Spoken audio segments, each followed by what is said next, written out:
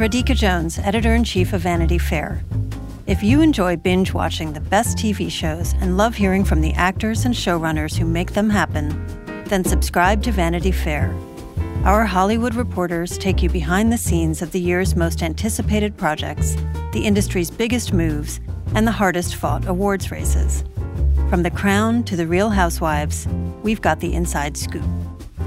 As a special thank you to our still-watching audience, we're offering 15% off a yearly digital subscription to Vanity Fair. Visit vanityfair.com today and use promo code POD15. That's vanityfair.com, promo code POD15 for 15% off a yearly digital subscription to everything you want.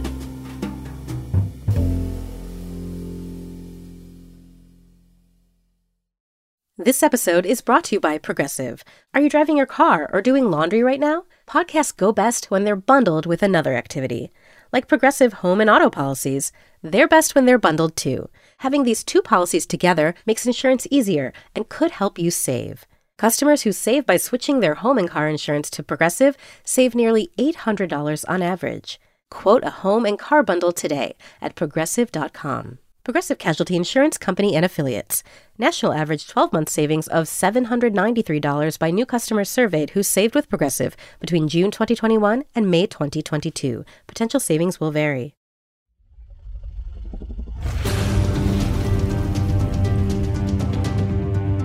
War is afoot. I am to inherit the Iron Throne. She will block my way. Hello, and welcome back to Still Watching, the television podcast from Vanity Fair. We cover entire seasons of the hottest shows on television, and right now we are diving deep into the hottest of them all, House of the Dragon, the Game of Thrones prequel series on HBO.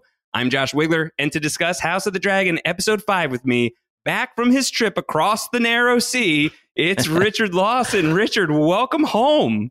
Hello, thank you. Yeah, I was in the very, very narrow seas of Venice, which I guess we just call canals.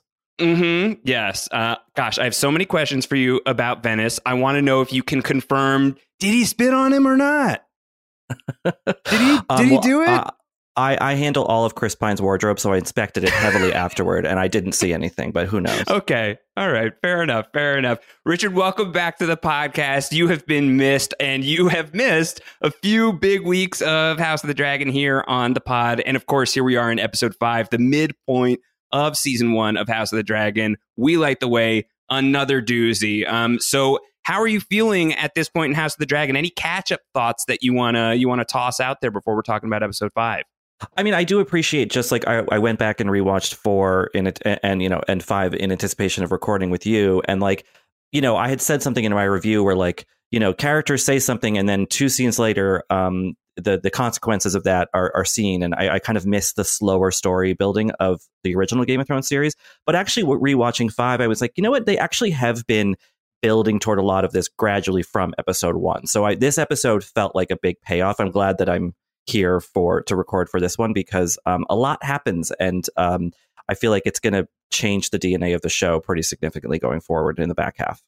Yeah, I think that's a really fair assessment of where we're going, and I think certainly a fair assessment of where we've been and where this one sort of takes us and what it's punctuating. So much of the show up to this point has been about Princess Rhaenyra and her duty and her claim to the throne as it was solidified at the end of episode 1.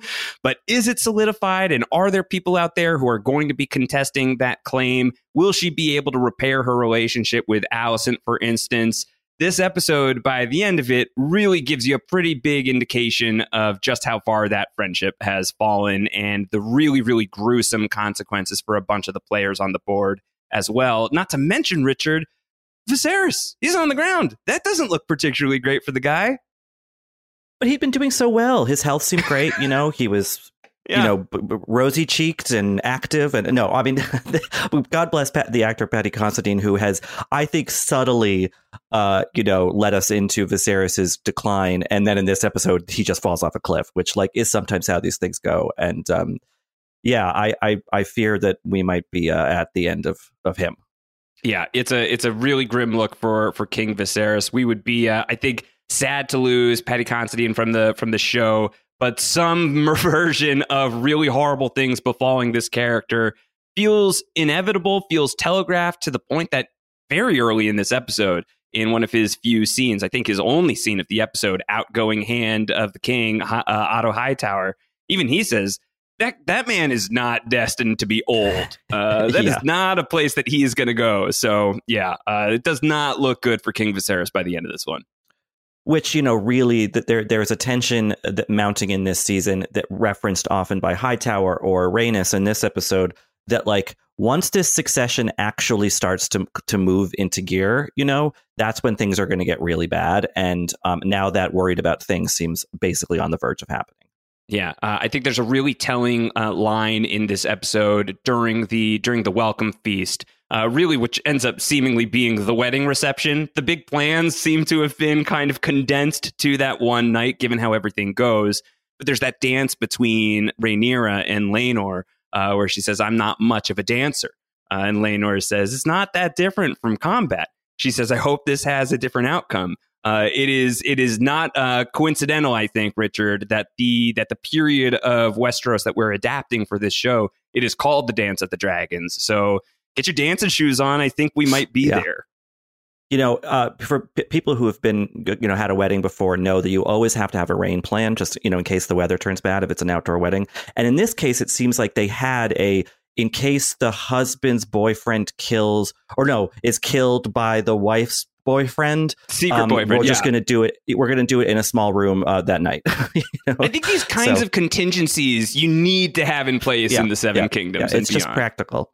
It really is. So, of course, we're going to talk about all of that. We, of course, want to hear from all of you out there. You want to write in? You want to send in some feedback? We've got a line for that, stillwatchingpod@gmail.com. That's stillwatchingpod@gmail.com. In many ways, this episode feels like a really significant point in the story, perhaps even the end of an era. We want to know what you're thinking about the show halfway through season 1. Please send in that feedback, what you're thinking of these first 5 episodes of House of the Dragon, how it's stacking against Game of Thrones so far. Is it meeting, exceeding, not quite meeting your expectations? All of that good stuff. Stillwatchingpod@gmail.com. Richard and I are going to recap the entire episode scene by scene in just a beat. But first, we're going to take a quick break. We will be right back.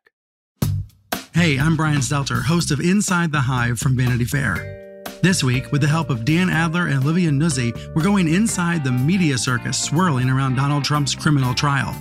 People want coverage of Donald Trump. There are sort of shades of 2015, 2016. I found it to be a total break from the reaction to a lot of Trump coverage in the last 2 years.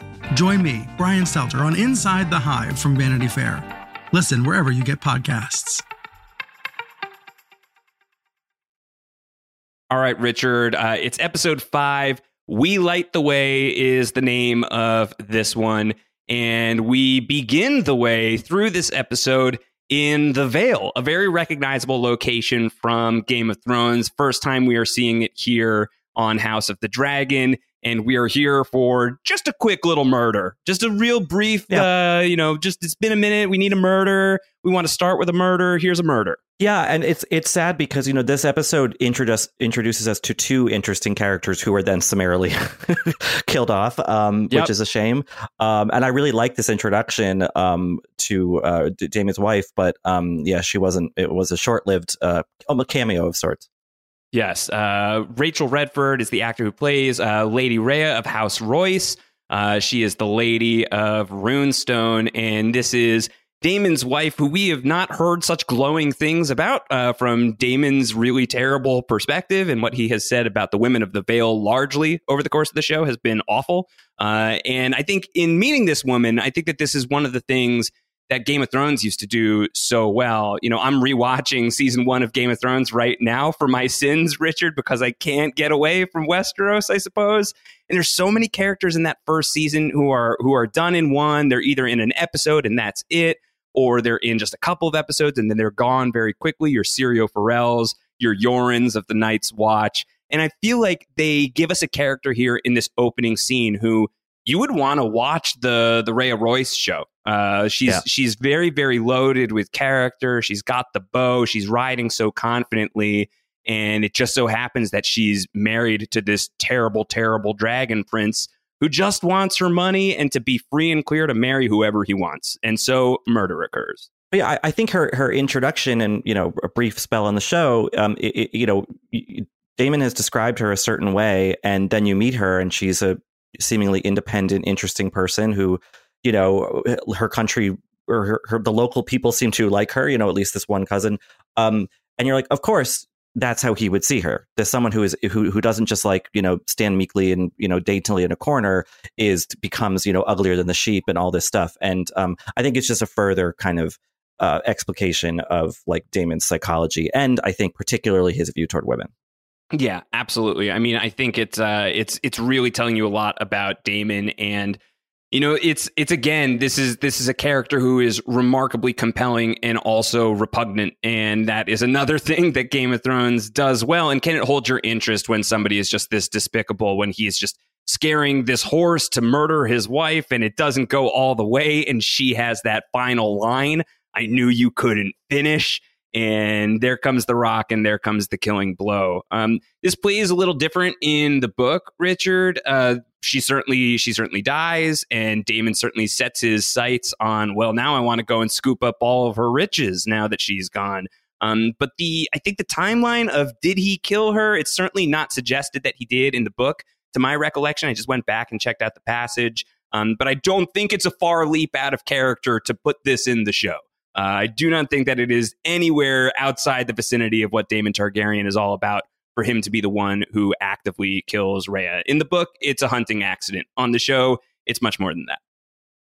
Yeah, and I think that, for the purposes of television, the look on her face when she realizes what he's going to do, oh, that's the path you see to get, onto the throne.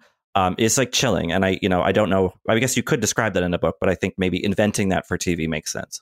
Yeah, it's a good adaptation choice. I agree. So we're going to go across the narrow sea to Driftmark. There's a very quick scene here where we start to see that Viserys is not doing well. He is getting seasick. It could just be seasickness, but we are going to come to see that it is a lot more than that that's going on for the king. We'll have a lot of time to dig deeper into this one, but I kind of want to talk about what's going on with Alicent first.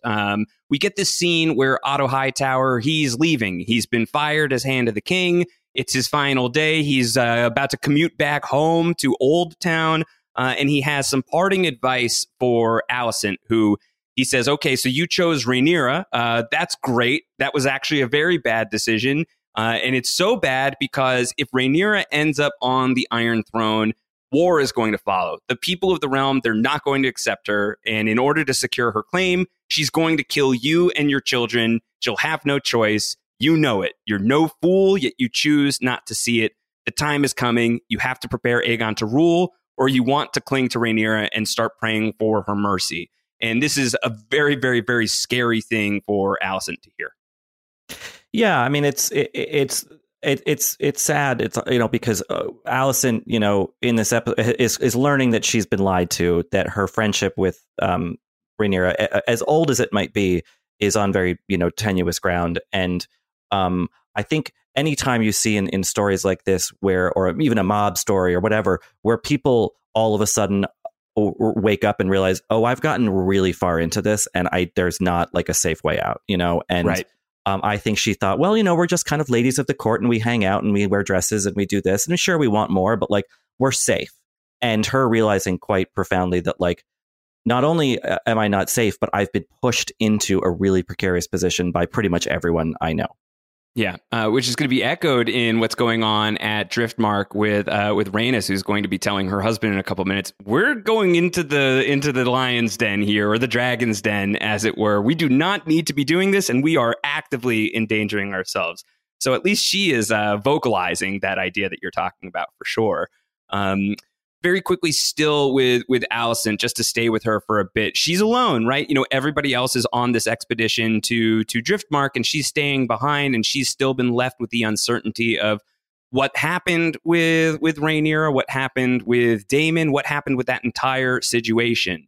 And here comes Larys Strong, Clubfoot, a character you and I have not yet talked about, but this is the same guy who's eating biscuits at the camp in episode 3. he's finally really speaking up here. And it seems like he has a little bit of pot stirring that he wants to do here. He talks about an outsider among the natives as he's looking at this flower that's indigenous to Braavos, yet thriving here for mysterious reasons.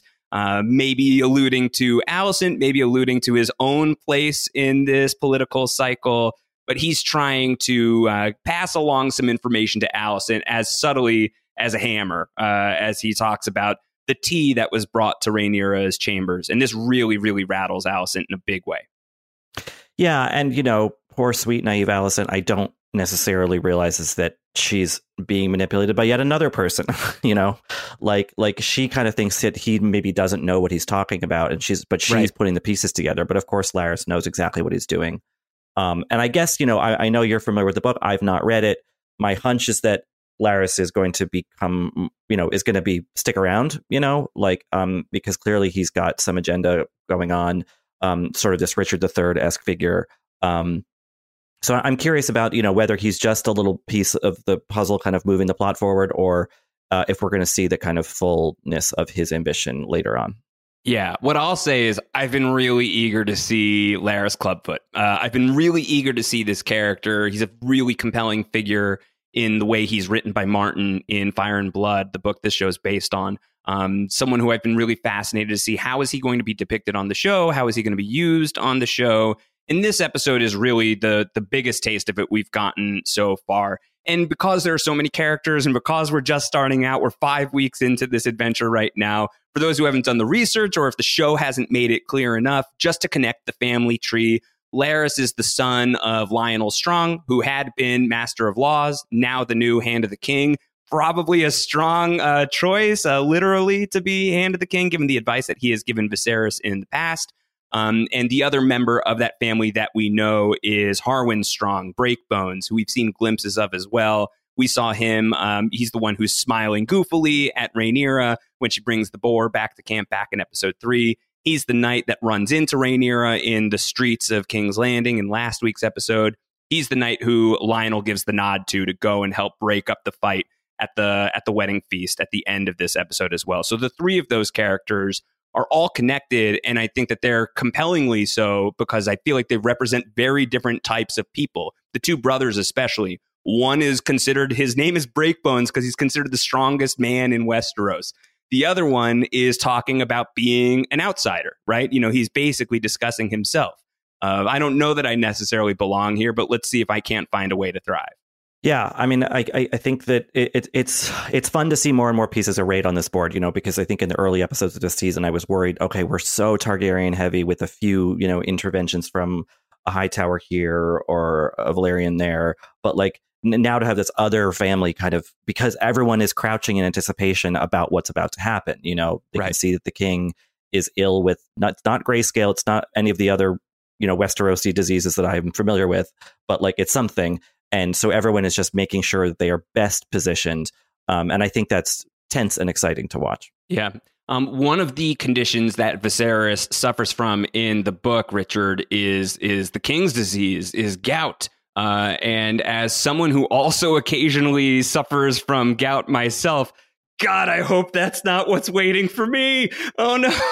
It looks pretty grim what's going on with Viserys as he is really sick on this voyage to Driftmark, and he is coming here to smooth things over with the Sea Snake, to arrange this marriage between Rhaenyra and Laenor, to maybe undo some of the damage that had been done in their relationship previously, and coming directly himself to really solidify this, to show how serious he is about it, but at great physical cost. And the Sea Snake really teasing that out as well. Pretty rude of the Sea Snake to not be there when Viserys shows up, don't you think? Yes. Yeah. I was really intrigued by the dynamic of this discussion, of the terms of the arrangement. Obviously, the king was not going to, concede the last name thing or whatever. But obviously, this is good in the very, very short term for the Sea Snake and his family, but also, as is later pointed out by his wife, very, very dangerous, possibly. And right. So I guess maybe their backs, they feel they're up against a wall to some extent, but I like that it's not a sort of like that they're aware of all the possible facets, all the possible outcomes here. They're not just thinking in, unilaterally in like, okay, good, we're going to get our son into the center of power. Right. I think, the sea snake, it's, if it's gone unnoticed by certain people, it's worth emphasizing.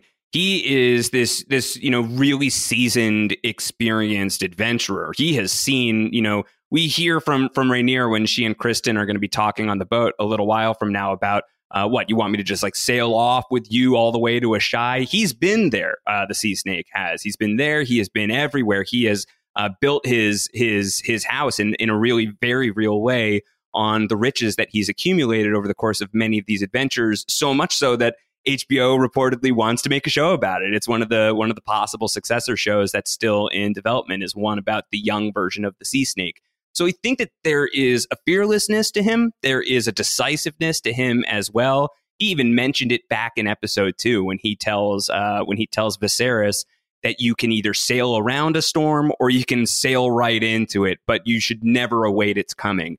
And so maybe sensing the stakes of the danger in the air right now, if he's looking at the situation the same way that Otto Hightower is, for instance, that when Viserys goes and Rhaenyra is the person who has been named as heir and is going to ascend to the Iron Throne, and if the realm really isn't going to accept that, where does he want to be within that?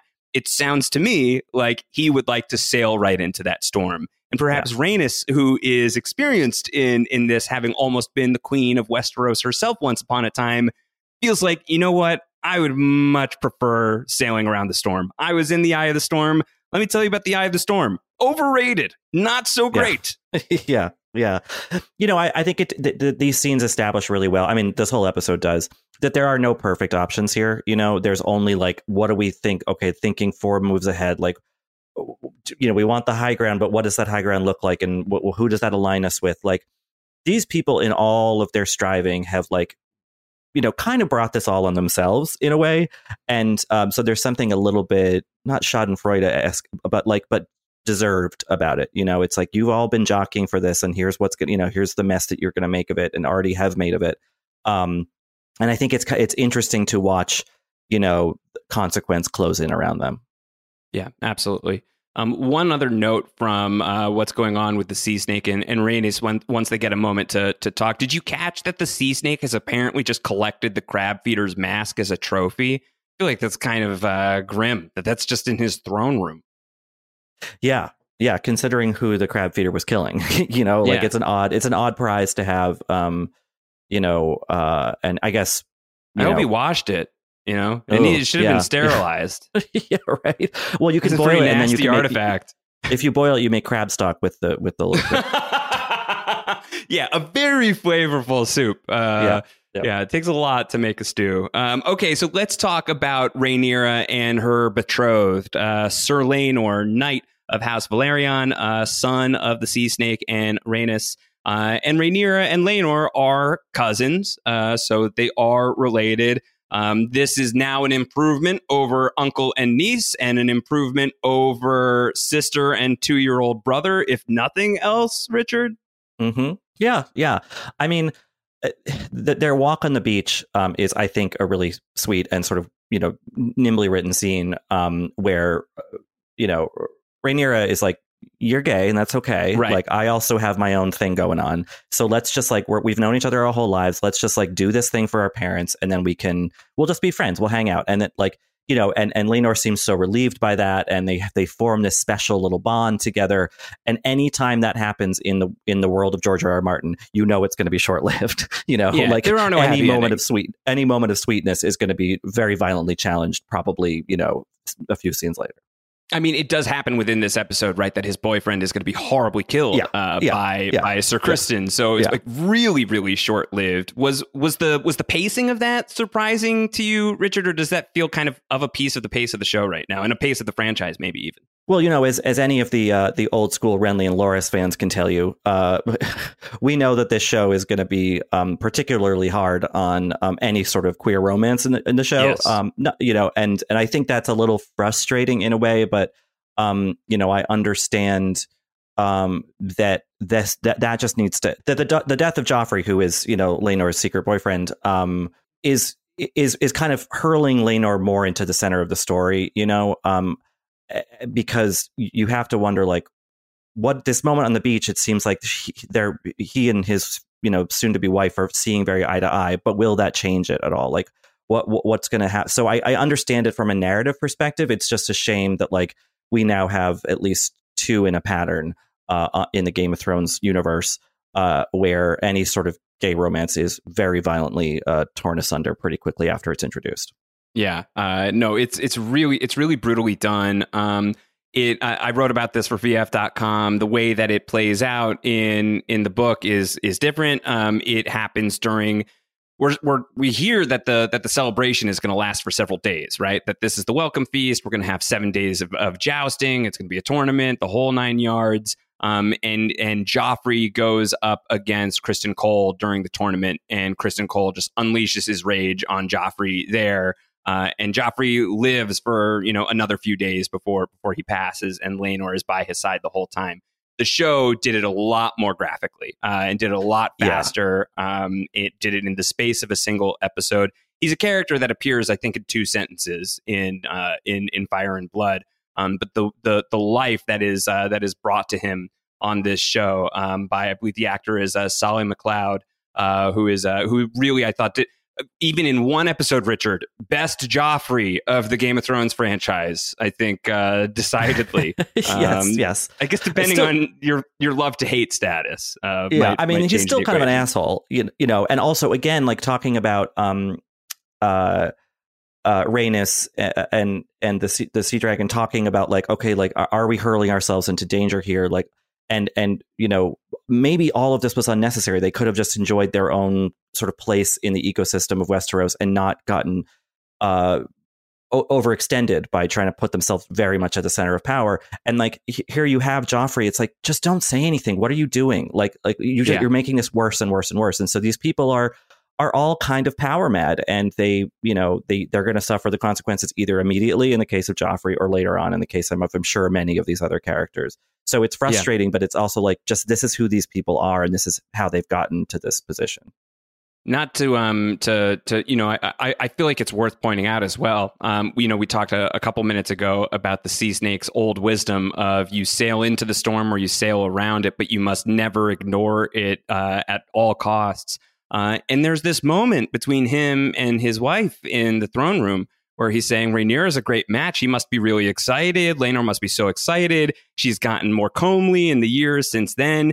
And Rhaenys is trying to say, you know, our son is gay, right? You know, right. This is not a thing that he's going to be super excited about. And you even see the sea snake is, you know, classically trying to ignore it, or he'll grow out of it and everything. So adding further tragedy to the whole situation, for sure. And that stubbornness and that refusal to, like, see the whole of the truth seems to be kind of Corlys's Achilles heel right now. You know, yes. like he's going to keep getting into trouble if he's going to be so prideful. And you know, I think that it's telling that Rhaenys, who has had her own losses, her own failures, her own regrets in the past, is much more attuned to, like, the nuances of things than her husband is. You know, she's like, look, things don't always work out exactly as you want them to, and we have to be able to be adaptable. And, like, we're fixing this with our son to some extent. All I'm saying is, don't expect him to have some, like, glorious sex life with his new wife. Like, that's not going to happen, but everything else could work out, maybe, you know? Yeah. But he doesn't see it that way. Everything has to be exactly as he wants it to be. Well, it's again another crusade. You know, the way that he talks to Rhaenys about this is, by all rights, you should be the queen of the 7 kingdoms. You were robbed of the crown. I want to remedy the small-minded error of the rest of the realm by any means necessary. Small-minded error is a really long way to say the misogyny of the realm. Right. But, you know, he feels very strongly about, you were wronged and I'm going to right it. That attitude, Richard, I have found fairly works out terribly well for people, but we'll see. We'll see how that works out in House of the Dragon. Yeah. Okay, so we're going to leave Driftmark. We're leaving with a marriage pact. We're leaving with a very ill Viserys, and we are leaving with a Sir Criston Cole having an existential crisis, Richard. He essentially is going to, in the cold light of day at dawn, he's going to find Rhaenyra on the ship and, very boldly talk about, I have a plan. We could go to Essos. I want to see what is beyond Westeros. We could be nameless. We could be free to go wherever we like, love how we like. You could marry me, a marriage for love and not for the crown. She is all but just saying hard pass, in this moment. I am the dragon. You think I'm going to give that up for you? This is a tough read for Sir Criston Cole. This gives him a whole lot of existential dread that happens in this moment where he realizes, what did I just break my oath for? Right. Yeah. And the poignancy of in any story like this, any classical tragedy, you almost kind of narratively have to, at least for a moment, introduce the alternative. Like, what if we did just go and lived on our own and left all of this behind? It presents a possibility that I think a lot of these people have never even considered, that like there is a place somewhere. I mean, it's very West Side Story, somewhere out there, like there is a life that would be ours and free of all of this conflict. And you always know, because it is a trope of tragedy, that one of the parties is not going to agree to it, because they're not going to, it's not going to be acceptable, or it will seem too impossible. And so we know that that's the refusal's coming, certainly, but it still registers painfully, because you start to think about it and you're like, yeah, that does sound a lot better. If these were real people, I would tell them, please do exactly what Cole said he wanted to do. Yeah, there's definitely, the show is ongoing. We're in episode 5. We've no idea how many episodes long term we are going to have on House of the Dragon. But safe to call this one yet another inflection point, maybe. If you just went after that orange and cinnamon dream that Criston is talking about, we could have called it at 5 episodes and had a really nice limited series. They hop in a little rowboat from the main ship and just row into the sunset, and then credits roll. They could pull a Galadriel and just jump in, go swimming. Sure, they could swim all the way back for sure. So he is he takes this very, very poorly. He says, "So what? I'm just your whore. That's how you view me." And she says, "No, I want us to keep going. I want you to be my sworn protector, my white knight." And I don't know if this is is this communication breakdown? Is this really just wrong-headed from both of them? But either way, it is a collapse of the relationship at this moment in time, at the very least. And it sets the table for what comes at the very end of this episode, or toward the very end, where we now have 2 young people deeply devoted to Rhaenyra, who have pretty brutally realized like where they stand in her estimation. Like, oh, we're not actually allies. Alicent is not, and Criston is not. They are important to her, but is it sort of selfish and strategic more than it is, equal? And I think those twin realizations in this episode obviously are going to come to bear pretty heavily narratively going forward. 100%. So let's put those 2 characters together, because when the ship pulls in, Viserys collapses. He held it together as long as he could. He's going to be taken to his chambers, and we'll check in on him in a moment. But first, Alicent, the queen, who is trying to figure out, okay, did I get this wrong? Was Rhaenyra lying to me? I want to vet this further. Sir Criston is her sworn protector, stands outside her chambers all night long. He would know. And so she brings him to her chambers and says, so this is all that I've got. Let me just like draw it out. And he's like, I did it. It was me. I did it. I'm the one. And he spills like Chunk and Goonies. He tells her everything. Yeah.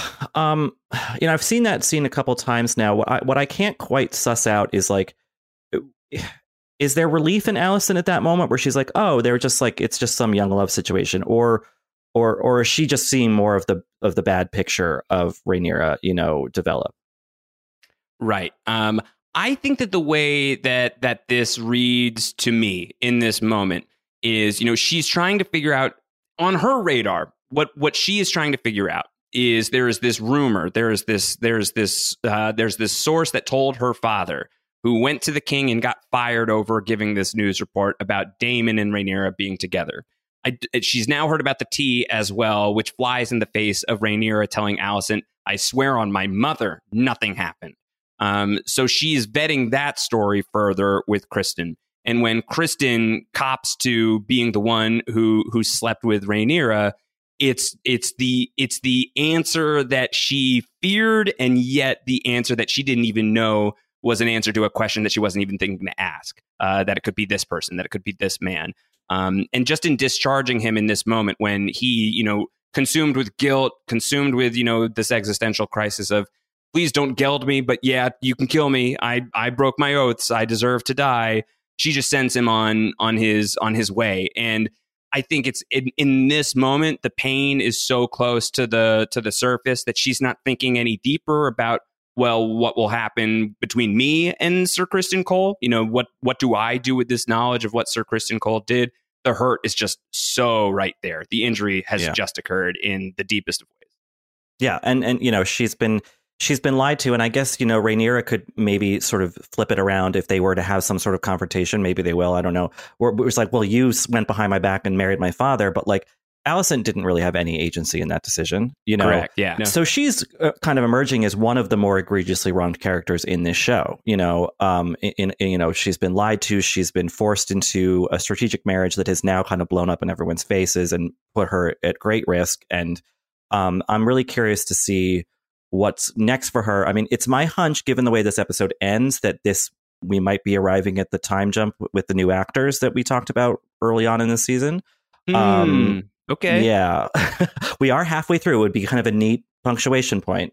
Sure. But there I think are main cast series regulars who have yet to appear on the show, front build characters. So, you would think with 5 episodes left, maybe they're going to start showing up. Especially because Olivia Cooke, who is going to play older Alicent, is one of the namier actors in the series. From what I, right. You have Rhys Ifans, obviously, but there are some bigger names, Eve Best, but Olivia Cooke's been kind of a up and coming actor for a while now, and I would assume that means that Alicent, in whatever episode Olivia Cooke pops up in, is going to be pretty central to the story, and I think they've laid that groundwork very subtly, whereas a lot of the other stuff with Daemon and Rhaenyra herself has been a bit more direct and blunt. But with Alicent, we're seeing a long payoff of here's where this character was being positioned, because actually a lot of our empathy is now supposed to be placed on her, which I think is a fascinating development. Well, I think it's really smartly told, right? Because Alicent's journey is such a lonely one. She is, who are her allies? It was Rhaenyra, and she's lost that friendship because of circumstances, mostly largely beyond her control, if not completely beyond her control. Is it her father, who has just been fired, but also he pimped her out to the king? Is it the king, who is this, sore covered man who maybe sometimes is a nice enough guy, but also super gross, and this is gross, and he's also spineless a lot of the time? She doesn't have the, the people that maybe Rhaenyra has. She doesn't have even the people that Daemon has on the battlefield. Her story is such a lonely one that I think that the way that the show has rolled her story out matches the loneliness of her journey. That it has been such a long haul to get deeper into Alicent's level of thinking. And when she's going to make her grand arrival at the welcome ceremony a couple of scenes from now, it's like she's showing up on the show for the first time in some way. Yeah.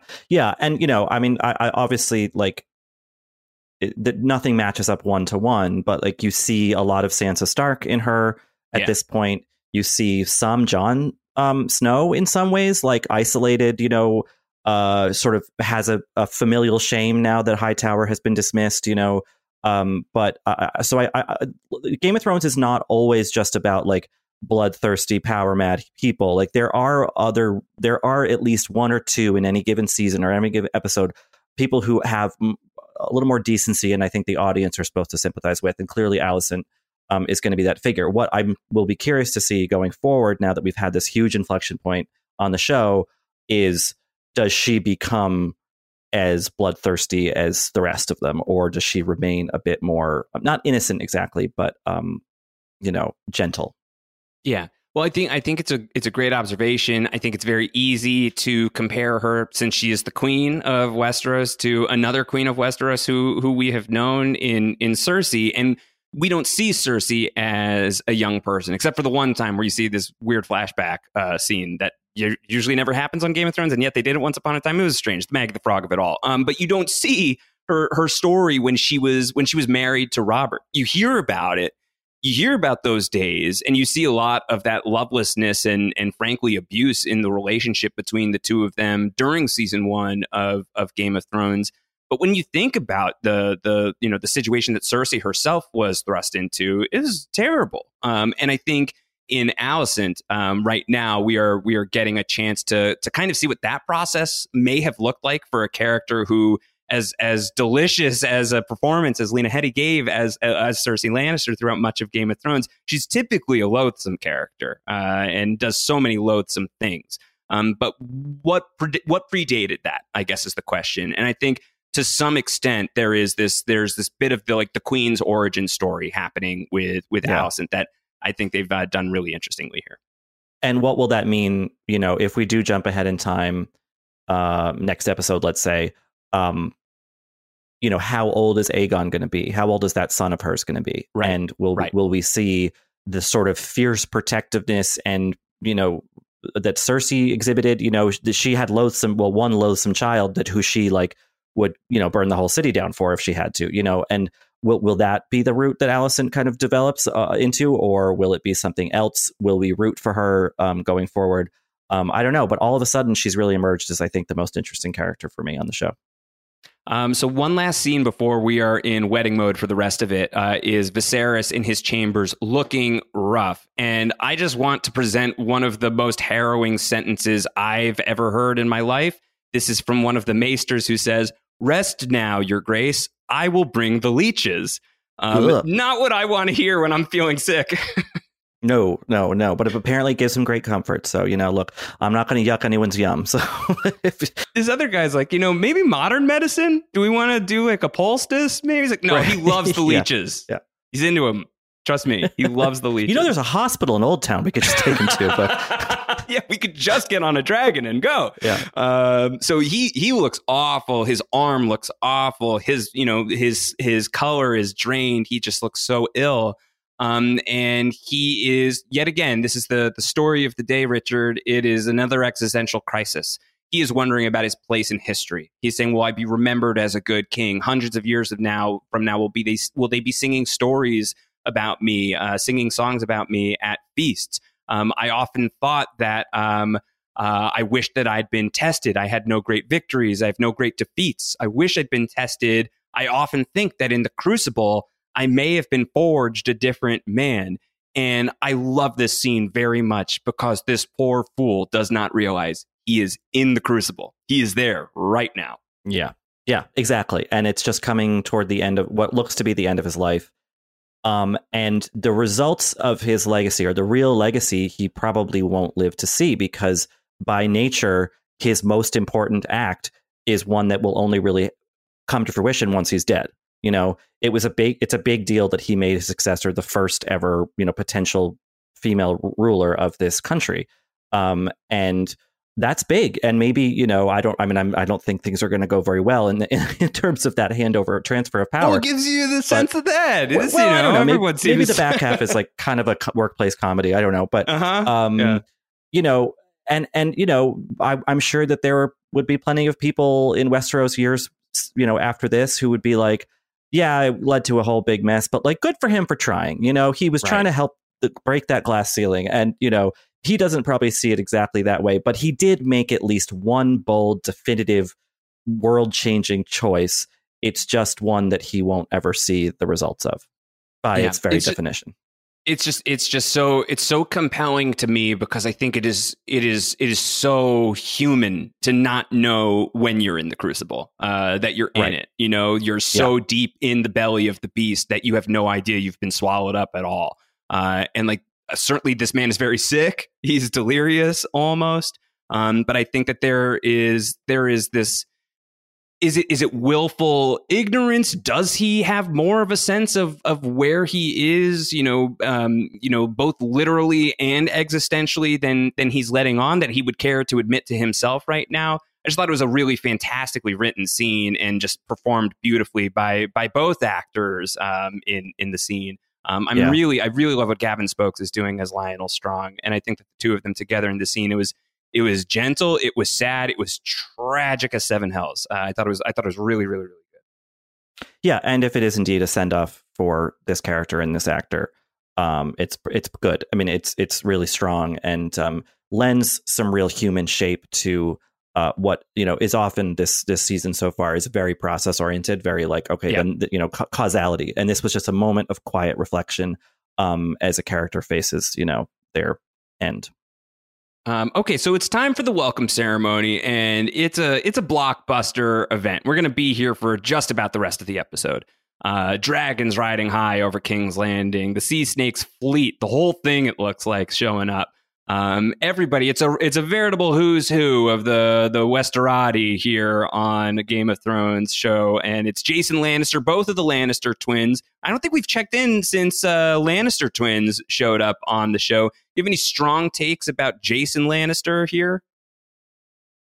Well, just that I don't know in this world if you introduce a Lannister or Lannisters plural that they're just going to be background characters who are there only to be like, oh yeah, like the family that's later in all that power. I Right. would have to imagine that the Lannister project that we see where it is in the original Game of Thrones series probably took a lot of time to build up to. And so maybe we're seeing, yet another noble family of great wealth and power starting to sort of throw a hat in the ring. I mean, he already tried kind of with the proposal, but so I guess we should keep an eye on him and any other Lannister that appears. All Lannisters must be watched.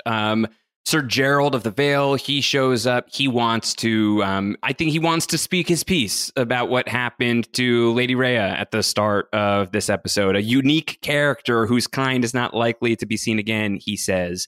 And Rhaenyra is going to address it when it's interrupted by the grand arrival of the Sea Snake, Lord Corlys of House Valerion, Master of Tides, Lord of Driftmark. It's just a really epic, rollicking introduction. Prince Laenor, future King Consulate, everyone is really, really, everyone's getting up. The crowd is lit here, Richard, for this occasion. And then the tune changes really quickly. There's a big sort of hold my beer energy to this scene where it starts with the Sea Snake. You think you can't top it. Here comes Prince Daemon showing up. He has been kicked out of King's Landing, and he did not ask for permission. He's not begging for forgiveness either, and he's just showing up and rolling into town. And the very ill Viserys does not look thrilled to see his brother, and you would think that would be the showstopper. Queen Alicent rolls up in the greenest of green dresses, as Larys Clubfoot says, the beacon on the high tower of Old Town glows green when they call their banners to war. This is a declaration of war of sorts. It is. And my question is, and I mean, and I'm sure you know more about this, having read the books, is like, who is Alicent going to align with, or does she maybe not need it? Maybe the high towers and people in Old Town. Old Town is not a location that we really travel to much at all in Game of Thrones. Obviously, Sam ended up there, Sam spends right? time there. Yeah, Sam spends time like, there. He's training up. Yep. But it's like the biggest city in Westeros, and we spend more time in King's Landing. So I'm just curious about what that power looks like, that might looks like, and who it aligns with. And I just, in terms of the better understanding the world of this show, like I'll be curious to see what that green signal really means. I think one of the things that's worth chewing on as you ponder that question, and anyone out there who's pondering the same who hasn't read this, is what is the might of the Hightower House? What does the might of Old Town actually look like in practice? But you think back to episode 3 when the aforementioned Jason Lannister is telling King Viserys, I would love to marry your daughter. She won't, she'll be well compensated for her loss of station. And him kind of, tipping his hand of the revelation that many of us out here are assuming that you're going to name your son as the heir now that you have a son, and his name happens to be Aegon. And so there is that sentiment. And you even get it when Alicent has a moment alone with her uncle. And he says that, know that Old Town stands with you. There are people who are going to cling for dear life to the patriarchal idea of a man has to sit on the Iron Throne and no chance is a woman going to sit there. Right. And in this move of showing up wearing colors that are decisively from her house, that are decisively of Old Town, decisively of House Hightower, breaks away from Targaryen tradition, in this very, very clear visual signal. And I think that is this mark of independence for Alicent. And what does it mean in terms of who specifically she might be collecting for whatever cause it is she might be championing? At the very least, it seems like her making a choice of the choices that were laid available to her by her father at the start of the episode. Either you win or you die, to paraphrase another Game of Thrones character. So I think that's the really big takeaway that people should be looking at. I think from my viewpoint of Alicent's big arrival here, it's just it's a marker of breaking away from this house that she's been married off to. It's her first real public act of agency that we've seen from her since she's become the queen. And, if what happens to Viserys at the very end of this episode is in fact what we think happens, which is that he's dead, she is both in a precarious position, but also freed a bit.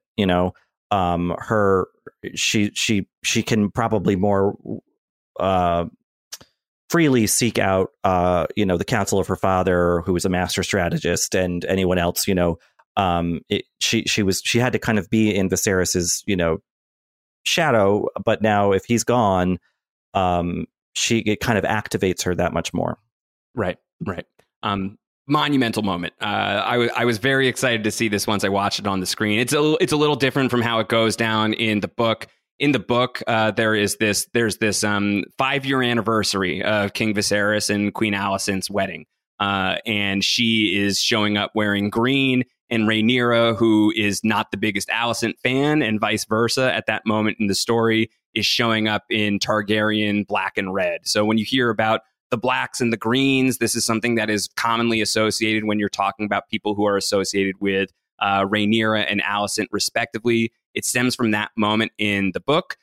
Notably, I think that the emphasis in the book is on Rhaenyra's attire. The emphasis on the show is very much more on Alicent. So an adaptation choice that I thought visually was really, really striking and quite strong. So the dancing begins here. The Dance of the Dragons. This is the one. This is it. This is what you've heard about. It's not, but it's a good dance scene as we're getting this moment between Laenor and Rhaenyra that we talked about already. This whole conversation of I was never much of a dancer, not that much different from combat. Everybody's watching, and then everybody joins in the dance, and it is this big celebratory atmosphere. While House of the Dragon then goes on to do all of the things that you expect from Game of Thrones, right? Like all of the side conversations, all of the secret little intricate wheeling and dealings that occur in between all of these dance moves. We have Daemon being confronted by Sir Royce of Runestone, and him, being just this wicked little bratty prince that he is. Of now I believe because she died and we had no kids, I get everything. So I'm going to be flying to the Vale. I'll see you pretty soon there, Sir Geralt. He clocks his name. That's a pretty dangerous moment. What did you think of this whole scene? The atmosphere, the vibe, the choreography, Richard? Well, I think, we have the crucial thing of Laenor and Joffrey talking about like, all right, who's her secret beau, and then meanwhile, Rhaenyra is not being subtle at all in staring at Criston, and she will later see exactly what that led to. I think it's another reminder, as evidenced last week with this sort of reckless trip outside the castle and all this other stuff, that like Rhaenyra is shrewd and smart and certainly headstrong, but she's also like, she's not yet good at like the subtler arts of whatever, dance or game she's playing. And that, she's not some perfect portrait of like, just like power made manifest. She makes mistakes. Right. She's messy. And I think that's a really important kind of character detail to keep in mind about her. There's a kind of a witlessness about her that like, she is in the position to cause great harm to people, and she wields that kind of unconsciously and unthoughtfully, and obviously that's that's what happens in this scene, because she gives up the ghost. She maybe doesn't know that there are people looking at her trying to figure out what her connection is to some man in the room, but like she's not she's pretty brazen about it, and it leads to bad places, and I think that probably will be a pattern with her. Yeah. A couple of character interactions that I think are worth noting. We talked about Daemon and Sir Gerald, but there's also Daemon and Lena Valerian. That is the young girl who has grown up a little bit in the many time jumps since episode 2. That a bit of a flirtation seems to be occurring between the two of them, Richard. Yes, yeah, and where that would go, I don't know. I mean, obviously, Daemon and the Valerians were aligned a couple episodes ago. I guess still sort of technically are. It's kind of muddy where Daemon stands in anyone's estimation, but like clearly they still seem, was she dispatched by her father to do that? Like, are they just trying to cover all their bases? I don't know, but clearly this show is setting tables for what's to come in the back half of the season, and having that character kind of, she's older now, she's clearly asserting a lot more agency. Like, that's again not an accident. I'm sure she will be another significant player going forward. Sir Joffrey observes Criston dutifully watching Rhaenyra, though perhaps it is just a little more than being her knight, her sworn protector. I think Joffrey recognizes within Criston what is going on here, and he goes and speaks to him and thinks that they're speaking the same language of the future king is as dear to me as the future queen is to you. We'll guard them together. We can be in this together. This will be something that protects all of us. And Criston is rigid and is unflinching in this moment. That will change very severely very soon. But this moment is just it's loaded with danger. In hindsight, it's so, not that it wasn't awful to watch on the first pass for me, but in hindsight, this is just such a tragic scene of this sharing of information, this attempt at connection with this guy. Yeah, and like maybe I'm reading too much into it from a personal perspective, but like it's also like a gay guy overstepping and thinking that he's safe, and Criston, kind of being like, get away from, like it's very like I'm not like you, and we're not on the same path, we're not the same people. And obviously, Joffrey suffers mightily for that. Granted, he was trying to do something slimy and sort of, snaky and trying to, already trying to court advantage, in this new situation. So he's not 100% innocent in it. But I thought it was an interesting further development in Criston's character, where like he's not just some quietly handsome, soldier in love. He's got a streak in him, a bad streak in him that clearly leads him into almost suicide.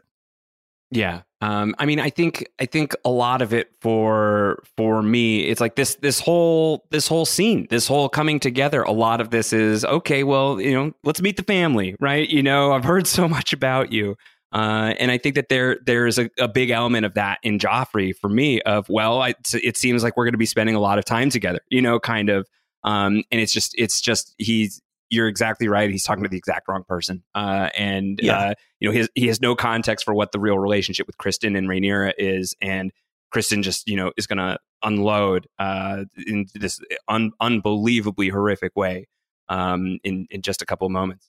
Yeah, and I think that, we talked about this in the first episode where they, during the jousting, they talked about, and also later on when they're selecting like who will be the new member of the Kingsguard, like that these boys, these young men, like they haven't been to war. Criston has seen battle in the Dornish incursion, so he has more experience than them. But a lot of the other young people in this scene or on this show, they're kind of just playing at this stuff. They don't really, in their lifetimes, they haven't really seen the direst of consequences for this stuff. So I think it's an interesting demarcation point where it's like Joffrey's just kind of like, a pampered lord of the court or whatever, and is just thinks there. He was at the War of the Stepstones. He's very, very briefly in episode 3, more little more than background player, but he has 3 years of war. But I think broadly speaking, and in like the context of what is the culture of the kingdom for sure. But because that was adventurism, that was kind of gentlemen of the British Empire, like, oh, we'll have a merry old war and we'll go do this, hide and seek, glorified. Yeah, and now this is like, well, now this is about you specifically, and like you are in danger, and this is not stuff to be played with. And I think that Kristen is operating from a much more like visceral, personal angst in this thing. But like, I think this is just like a crucial introduction that like you are not safe at a fancy people's party anymore. You're in danger when you're fighting battles on the beach or whatever, but like, you're kind of in danger all the time, and people are going to have to wake up pretty quickly to that fact. Yeah, this is, the proverbial a Stark goes south, right? This is like, just stay in the north. Don't come down here. So we're going to get this dance between Daemon and Rhaenyra now. I guess on the other side of a very quick dance between Rhaenyra and Breakbones, Sir Harwin Strong. They have a quick little do-si-do before Daemon cuts in. And once again, some high Valyrian exchanges between these two characters. And it feels like Daemon's last pitch of, is this really what you want? You really want to be married to, a good man, admittedly, but a boring one? This is how you want to move forward. And she tells him, well, then take me. Has that not been your purpose? I'm not married yet. The hours are passing. I'm sure you're armed. Cut through my father's Kingsguard. Take me to Dragonstone and make me your wife. And so there's this really, really tense conversation happening between the two of them in this language that is not shared exclusively by the two of them, but it feels that way sometimes. And Viserys is just pounding lobster or crab baby at his royal seat, watching this go down, wrecked with all of the feelings that are swirling around this relationship, from everything that he has heard recently, from everything that he feels independently towards these two people. And the view is obscured from him. And then from us, I would say, Richard, I don't know. I would really be curious to know, like, what was your view of how all of this ultimately goes to shit? It felt sort of sudden. Do you mean like the kind of scuffle that ends with Joffrey dead? You mean? Yes. Yeah. I mean, I think it's interesting that like when we realize something's happening, the camera's not on it happening. At first, it's sort of just like in this blur of people, and I think that I guess you could see something metaphorical in that about like, this is going to start like instantly, and you're not going to necessarily see it coming. It's just going to not be happening where everyone's going to be dancing and having a party 1 minute, and the next it's war, and so that worked for me. And but going back to the Daemon and Rhaenyra conversation, it's like, yet again, I don't think she's thinking clearly about like the consequences of what she's saying and suggesting. Yes. And she's a little drunk on her prowess and her intellect, and and then all of a sudden this thing breaks out that's going to have massive consequences. And, I think it's pretty deliberate that we don't see it. We see the lead up to it, but then we cut away, and then all of a sudden it's a catastrophe. Yeah. I mean, it's almost like anything could have set this off. It's a powder keg, right? Like the whole place was soaked in oil. All it would take was or wildfire even. Like it would take one match, one slowly burning candle to blow up the whole place. So it's almost presented to us, whether or not maybe some people out there would have preferred more clarity. I've gone back and forth on it myself a little bit, but I think that there is a world where the interpretation of how it's filmed and how it's presented to us, Richard, is kind of like anything could have set this off. The candle was burning down all the way to the bottom, no matter what. And you like then think forward to like the age of Daenerys and the Targaryens' kind of exile in across the Narrow Sea. And you hear about the Mad King and all this stuff, and you're like, no wonder Westeros was like, get those Targaryens out of here. They only cause problems. Like, yeah, we want big, jolly, fat Robert Baratheon on the throne. He likes to hunt, and he was a war hero, and he got the Targaryens out. So like that's so much better than these people who they can't even have a simple party without some sort of dynastic power struggle leading to murder. Yeah, well, it's like it's this grand game of King of the Hill, and the Targaryens have been the King of the Hill for the entirety of their arrival, their reign since they've arrived. And I think a lot of what you see from the characters on the show in this period of time specifically, and then in Game of Thrones, we're living in the aftermath of it, is that we are dealing with people who want to cozy up to the King of the Hill. They want to make sure that they are on the winning side of this. and potentially get their chance to shine as well. So I think that so much of this show and the characters and their motivations and the stories that spiral out from them is rooted in this tremendous fear of who sits on the throne and the literal firepower that's backing them. And it does not come even remotely close to excusing the atrocities and the evil committed in the name of that fear. But I think that's, it's power, it's fear. Fear is deeply rooted underneath a lot of the actions that happen, not just in this episode, but I think across the whole fabric of this entire franchise, really. And it sadly ends in this horrific death scene of Criston Cole is going to take his rejection out specifically on Joffrey. He beats him to death in this very, very gruesome scene. We're left with Laenor wailing over his body. It's terrible. This is terrible. And you kind of wonder, like, did Laenor just out himself? I guess they could explain it away. No, it's just his dear friend since childhood. He was really sad about that. But it's like, I don't know. I think some of the men in that room would see that reaction and the wheels would start turning if they weren't already, And so you wonder what lies ahead for Laenor. And then he's not covering up the fact that he's weeping at the wedding, Yeah. So that was a moment of perhaps really dangerous vulnerability on his part. And I think that, how can you forecast that this is going to be how the first night of your week-long wedding celebration is going to go? But this is sort of Rhaenys' prophecy fulfilled, right? We're putting ourselves in danger. We're putting our son in danger. And she probably couldn't have even told you it'll happen on the first night. On the first night, we will be in extraordinary danger. But here we are in extraordinary danger. And you're absolutely right that during the ceremony that ensues, he's destroyed. And Rhaenyra even senses that. You get the sense. I wonder what else you read into Rhaenyra, because she's such a more somber figure in the actual ceremony than she was throughout the entire party. It's like, is she like sobered up in the cold light of day? How did you read her reaction to everything? I think so. Yeah.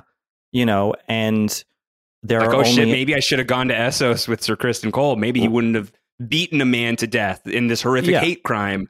Yeah. I mean, that violence is not her fault ultimately, but but like it, I think, there is a moment in any person's life when they're that age that they realize that they have an effect on the world around them, that they are not moving through just as these observers and sort of takers, that they are creating ripples of their own. And here she is realizing that, and also realizing that like she and Criston aren't going to have his, sort of dream of running away.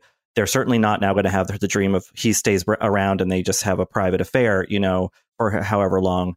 It's like now they are forever separated, and that's one less protector, one less potential ally. And I think she grows up quite a bit in the wake of that really bloody incident that, she was in some ways involved with. Again, not to blame her for his, unchecked anger, but like, men would literally beat someone to death at a wedding, then go to therapy kind of thing. But I think that she's realizing like, oh, like I'm really in this now, and what I decide to do, the choices I make, are going to have like really immediate effect. And I think that's a coming of age crucible of its own. Yeah, absolutely. Sir Criston, who walks away from this ready to take his own life. He goes out to the weirwood tree. He, disarmors himself. He pulls out the dagger. He is about to do it. He is stopped by Queen Alicent. Alicent comes and finds him. Do you get the sense maybe she has figured out a use for this man at this point? I don't know if she has a concrete use for him yet, but I think that she sees the enemy of my enemy is my friend, and I don't know that necessarily you could describe Criston and Rhaenyra as enemies exactly yet, but like clearly they are apart. They have been torn apart, and I think Alicent probably, she's her father's daughter, sees some potential utility in that. He's also like good at fighting, obviously, and he's not from a noble house, but he worked his way up, and yeah, I think that like she'll take anyone, and even if it's just to drive the knife into her former friend's side, that much more, twist the knife that much more. So yeah, I think that's a really striking and surprising little scene there, and I again made me kind of that much more curious about where Alicent's headed. Final scene of the episode, final image is Viserys collapsing. He has been he's been teetering on the edge of it the entire episode. He's been bleeding out the nose in the lead up to this specific moment. He falls down. Everyone huddles over him, and straight out of The Departed, a rat scurries across the screen and is feasting on the blood that has fallen, that has been spilled on this night. A really, really grim ending to a very, very grim episode of House of the Dragon. As if there's another kind, though. Yes, exactly. And if this is the end of young Rhaenyra, young Alicent, young Laenor, even, I'm really curious to see, if we jump forward in time, clearly they'll have to kind of do some reverse exposition about what happened in the ensuing years, or however long it's going to be.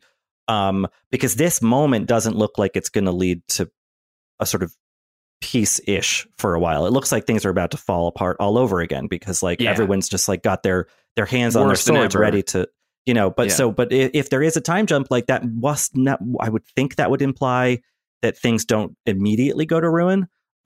So I'm curious to see how they kind of get around that. That's a tricky narrative obstacle, and I'm curious how they're going to do it. But I think that the episode, for me, anyway, really did feel like it had something of, maybe not on Game of Thrones, because typically a Game of Thrones finale can be a little quieter than this. But this, on another show, maybe had some season finale vibes to it. And I think you're right to mark that of, feeling like it's the end of something. It certainly looks like it's the end of Viserys, but it looks like the end of a chapter of some kind, that things have been in free fall for a long time on this show, really from day dot. And every once in a while, a dragon swoops in and catches you, and you're flying for a minute before you fall off again. And right now we leave this one, I think, falling without any real visible ledge to hang on to. It leaves me with a pit in my stomach, and I know where it's going.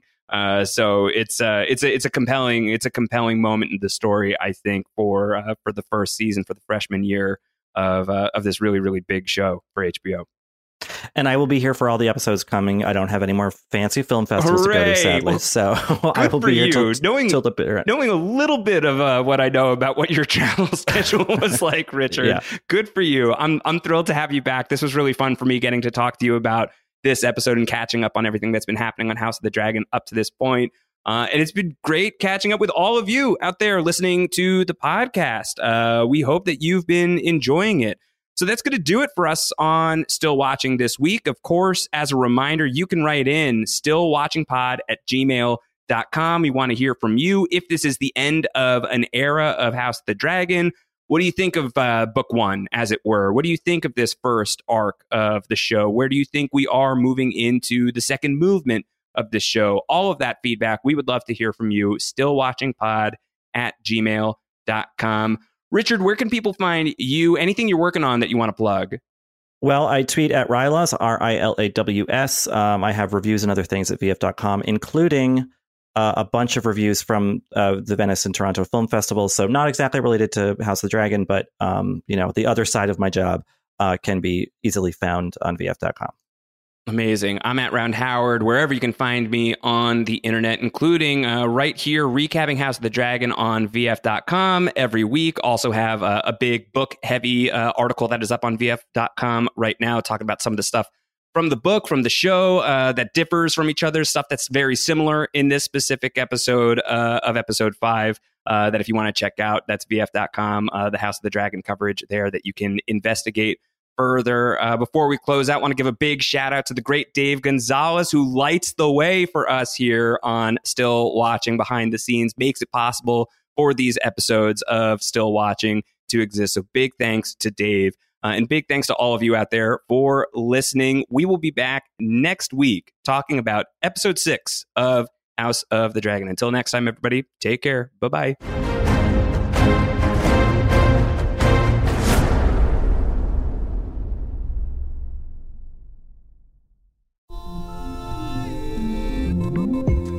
You come to the New Yorker Radio Hour for conversations that go deeper with people you really want to hear from, whether it's Bruce Springsteen or Questlove or Olivia Rodrigo, Liz Cheney, or the godfather of artificial intelligence, Geoffrey Hinton, or some of my extraordinarily well-informed colleagues at The New Yorker. So join us every week on the New Yorker Radio Hour, wherever you listen to podcasts.